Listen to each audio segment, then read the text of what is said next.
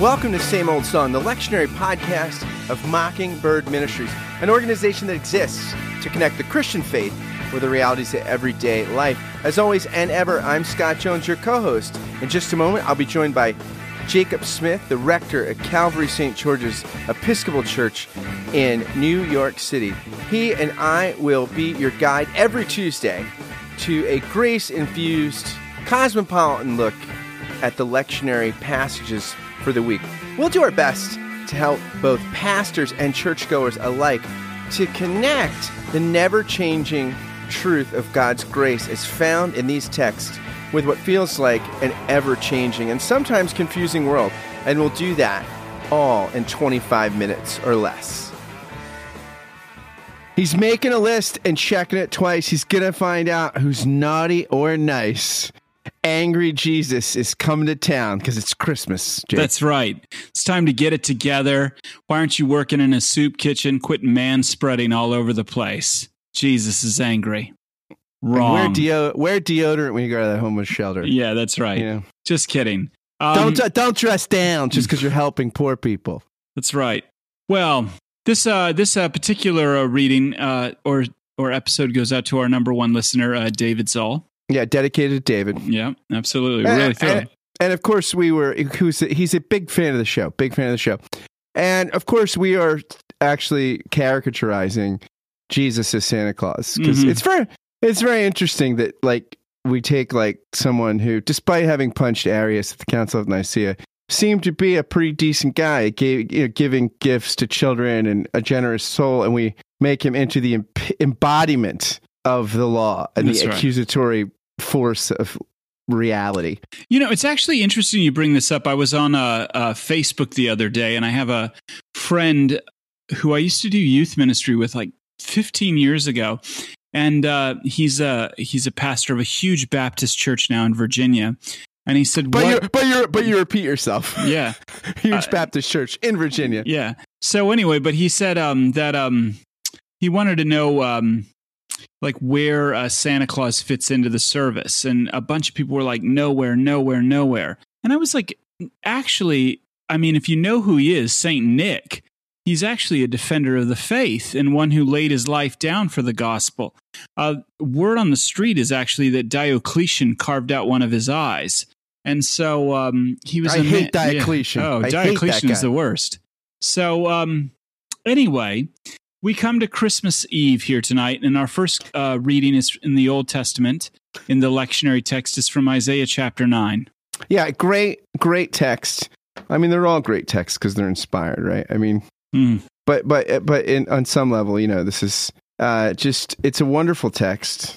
It opens up, and it's really a word of hope and comfort to people. Assyria is at the door, and people are wondering where and what is God doing. And here God delivers a word of comfort through the prophet. He says, "The people who walked in darkness have seen a great light. Those who lived in the land of deep darkness, on them light has shined." And in the midst of that, you have to wonder, what is God doing? And really, as we transition out of Advent into Christmas, we begin to see that God has fulfilled that promise in the person and work of Jesus Christ in his first coming, as he went into the land of Capernaum. And Matthew chapter 4 quotes this passage as a fulfillment of that in the person of Jesus. Yeah, it's interesting, too, that passage concludes, "The zeal of the Lord of hosts will do this." And you think of zeal or passion, and it literally is the passion of the Lord. I mean, that the establishment of the kingdom is literally the Lord's zeal or his passion, but not just passion, but passe, as in the Latin, suffered. So the Lord's passion and his ability to experience passe, suffering, are one and the same. He's not the unmoved mover; he's the most moved. That's mover. Right. Luther, he preached on this and for one of his Christmas sermons, and he says in regards to Luther says in regards to Isaiah chapter 9, verse 6, he says, "The first thing we need to learn in this prophecy of Isaiah is that a child is born to you, and as your child. We must accentuate the word us and write it large. That is, when you hear a child has been born to us, make the two letters us as large as heaven and earth, and say, the child is born. It is true, but for whom is he born? Unto us, for us he is born, says the prophet. Luther continues, God allowed this child to be born for the sake of condemned and lost sinners. Therefore hold out your hand, lay hold of it, and say, true. I am godless and wicked. There is nothing good in me, nothing but sin, vice, depravity, death, devil, and hellfire. Against all this, however, I set this child whom the Virgin Mary has in her lap and at her breast. For since he is born for me, that he might be my treasure, I accept this child and set him over against everything I do not have.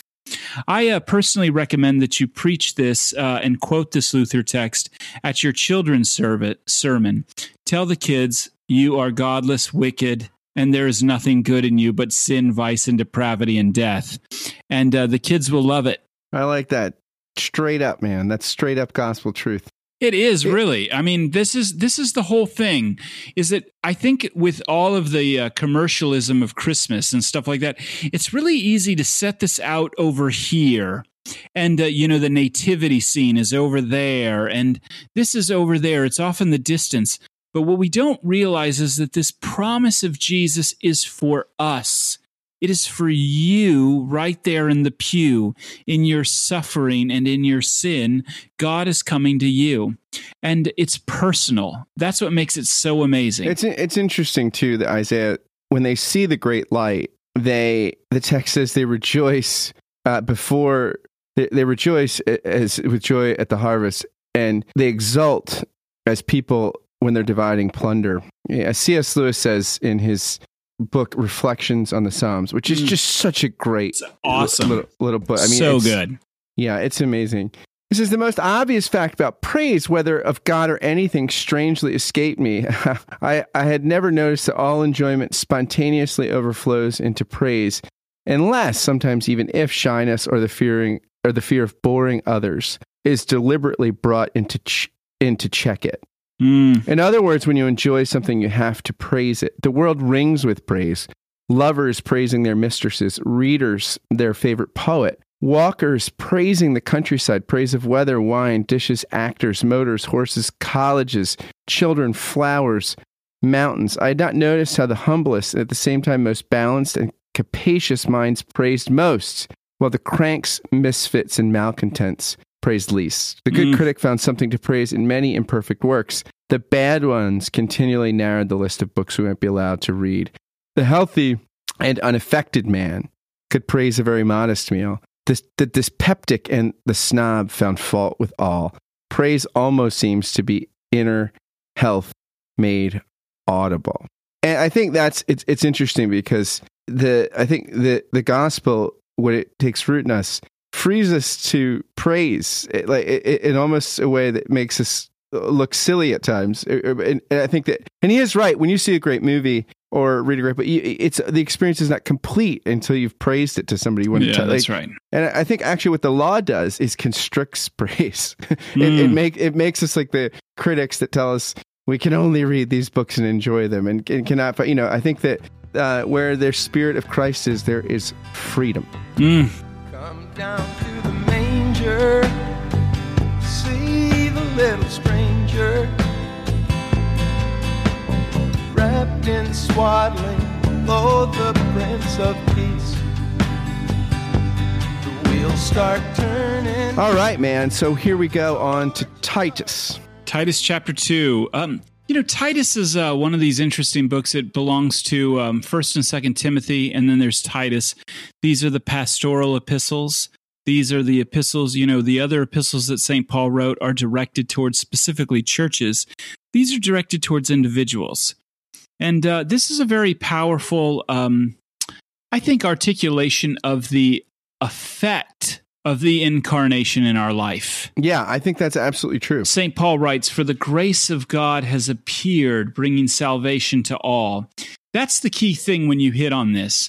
Don't go into when you're preaching this text, you don't want to run right into training to renounce impiety and worldly passions in this present age, to live lives of self-controlled. Everybody wants to like focus on that, and and you can take this text and you can turn it into a complete passage of law and miss the point. For the grace of God has appeared, bringing salvation to all. That is the key word. That is the first word that everything else flows out of. This is the work of the incarnation in our life. As one of my favorite patristic church fathers said, St. John of Chrysostom, he said, only Christ can make our inward heart fit to see God. And this is the work of the incarnation in our life. This passage, in light of that, is descriptive, not prescriptive. Yeah, it's interesting because it says that the grace of God is what leads us into true freedom, not the law. I mean, and that's just true. You can pass a law that says, don't do steal all these things, yeah, or don't do them, and it might stop me from stealing because I'm afraid of the punishment that comes, or the shame that going to jail will bring upon me. But you can never pass a law against the sense of avarice or entitlement that leads you to steal. Like, if the law is powerless in that regard. Later on, after Jean Valjean's conversion in Les Miserables, he sings, "My soul belongs to God, I know. I made that bargain long ago." And I think that there's this sense in which what teaches Jean Valjean the freedom of the life of love is not pursuing the desire to pursue the life of love. It's being pursued. It's being imputed. That's right. It's when the priest treats him as someone he's not, and when he realizes his own poverty in regards to the human condition, where his own humanity is taken into account, and that it's reflection on his own poverty and neediness, and the imputation, the treating him as the wonderful guest when he was the thieving, corrupt guest in the Monsignor's home. That actually is the continue, and you don't graduate from that. Like, that's right. It's once for all, and again. The gospel is what instructs us on the good life, never the law. I love it, and Paul wraps this up. So it brings us back for a brief moment. You're in Christmas Eve. You're not quite to Christmas yet. You're in Christmas Eve, and he brings us back to this idea of Advent. This is what God is doing in us while we wait for that blessed hope and the manifestation of the glory of our great God and Savior, Jesus Christ. The idea that Paul is trying to get across to Titus is he came once. He's definitely coming again. And that is like really good news. And that is really hope in the midst of despairing when you want to give it all up. And then he reminds us once again of the gospel here in Titus. He takes us back to the gospel. He it is who gave himself for us, that he might redeem us from all iniquity and purify for himself a people of his own who are zealous for good deeds. This is God's work first, and his work in us makes us zealous for good deeds. It's not you do good deeds to get the rose. It's you get the rose first, to quote The Bachelor or Bachelorette. I don't know if you've ever seen that show. I don't recommend it at all. But most of those episodes are the most awkward and awful dates I have ever seen on television, The Bachelor or Bachelorette. But how many dates have you seen on television? Well, I've seen quite a few. And so, but the point is that in The Bachelor or Bachelorette, every time the rose ceremony is at the beginning of the episode as opposed to the end, they have the most normal dates ever. And this is the powerful thing, what Titus is saying is that you in the gospel have been given the rose right at the beginning. This is, Jake, this is the money illustration right here. You have been given, The Bachelor. And Christmas, just remember, with the birth of this baby, Jesus Christ, you have been given the rose right at the beginning. Right at the beginning. So live your life zealous for good deeds.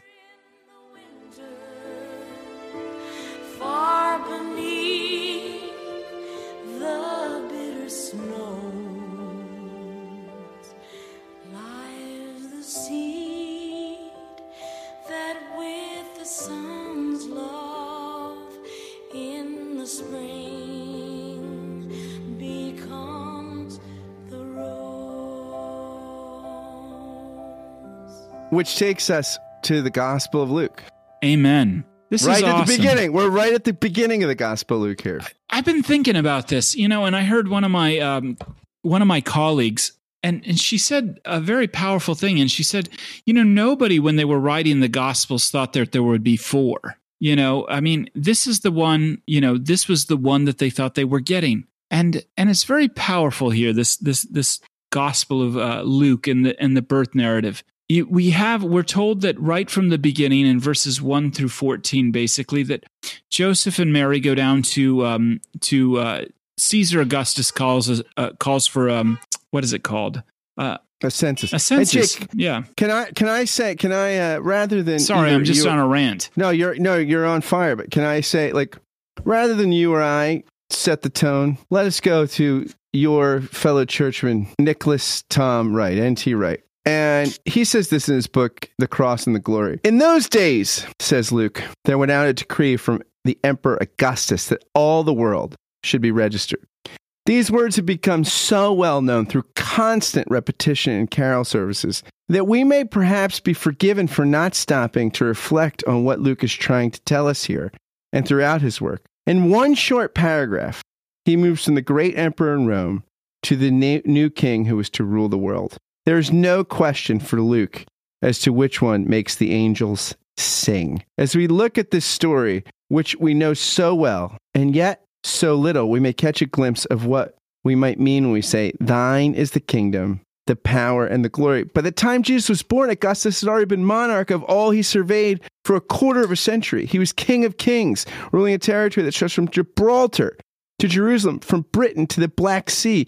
He had done what no one had done for 200 years before him had achieved. He had brought peace to the whole wider Roman world. Peace, I grant you, at a price paid in cash by subjects in far-off lands and in less obvious ways by those who mourned the old republic.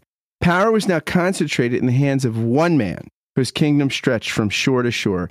And as Arnaldo Mamigliano, one of the greatest ancient historians, says, or once put it, Augustus gave peace as long as it was consistent with the interests of the empire and the myth of his own glory. There you have it in a nutshell, the whole ambiguous structure of human empire, a kingdom of absolute power bringing glory to the man at the top and peace to those on whom his favor rested. It's really interesting. When I heard you reading that, I thought of the picture of President-elect Trump and Melania and their son, Barron, and he's sitting on a lion. But there they are in this gold enthroned room at the top of Trump Tower, and it's an epic scene, to quote my son. And but here we have the Son of God being born in the middle of nowhere, in the armpit of the Roman Empire and his conquering.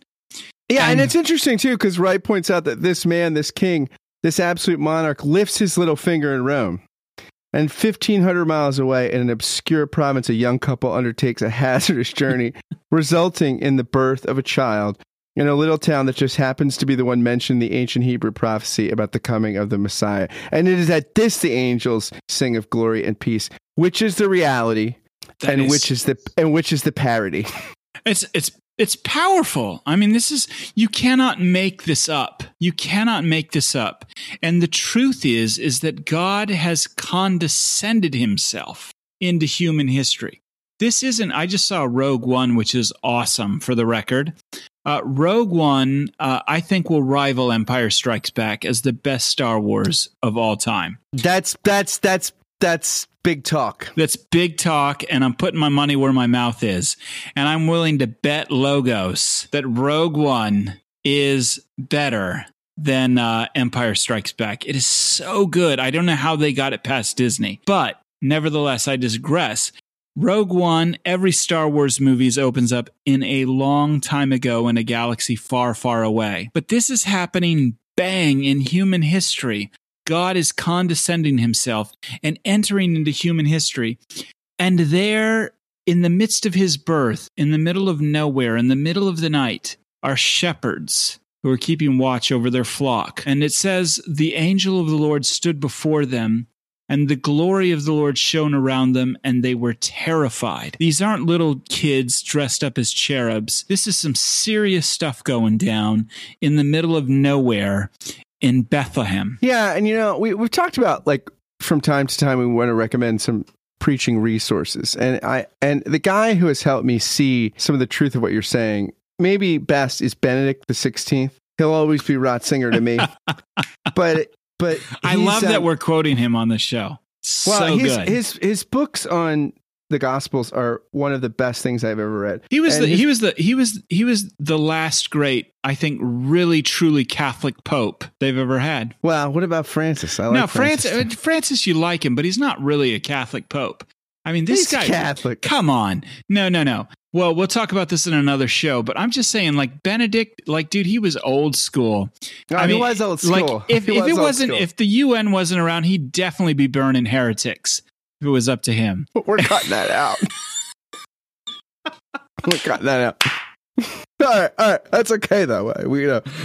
So, Benedict, in his book on the infancy narratives, points out that the child who's wrapped in these bandages, in the swaddling, a lot of the church fathers saw that as prefiguring his death and seeing the manger as a kind of altar. And he talks about how Augustine drew the meaning of this out because the manger is the place where, of course, animals find their food. It's a trough.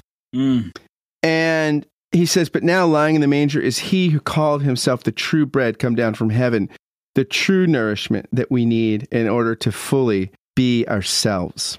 This is the food that gives us true life, eternal life. Thus, the manger becomes a reference to the table of God, to which we are invited so as to receive the bread of God. From the poverty of Jesus' birth emerges the miracle in which man's redemption is mysteriously accomplished. The manger, as we have seen, indicates animals who come to it for their food. In the gospel, there is no reference to animals at this point. But he says, and this is a gem, he says, if you prayerfully reflect, reading the Testaments together, you see in Isaiah 1:3, this text, the ox knows its owner and the ass its master's crib. But Israel does not know. God. My people does not understand.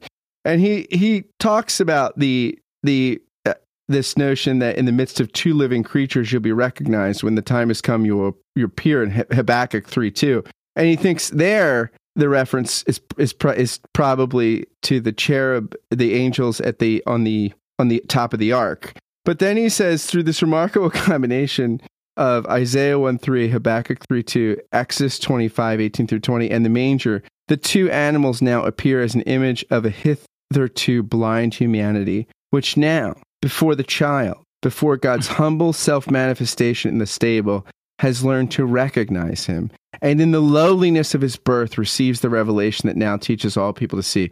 Christian iconography adopted this motif at an early stage. No representation of the crib is complete without ox and ass. And he says that basically ox and ass represent Jews and Gentiles together. That's powerful. Adoring, or looking adoringly, if a little ignorantly, at the one who will procure their own redemption. I just want to say that this episode is probably the most ecumenical Mockingbird has ever become. There you go. That's the Christmas spirit. But before we close, I do want to say one thing that every preacher probably needs to get across, and that is what the message of the angels actually was. Because this is the word from God. Angels are messengers of God. And that is glory to God in the highest, and on earth peace among those whom he favors. Yes. And this is the idea that God has come not to lay the sword of Damocles, not to check if you've been naughty or nice, so you better be good for goodness sake. But God has come in this Christ child to say peace to you. Peace to you, especially who are naughty. Peace to you, especially who have been bad. Peace to you, especially to those of you who deserve coal in your stocking. This is the message of God to you tonight. So just be good. Or don't even go there. No. So don't worry about being good, for goodness sake. Not at all, because we have the gospel. Thanks for listening to Same Old Song, the lectionary podcast of Mockingbird Ministries. To find out more about Mockingbird, head on over to our website, mbird.com. And if you've got thoughts or feedback, insights you'd like to share, this is a new endeavor, so we'd love to hear them. You send me an email at scottjones@mbird.com. Thanks again for listening, and have a great week.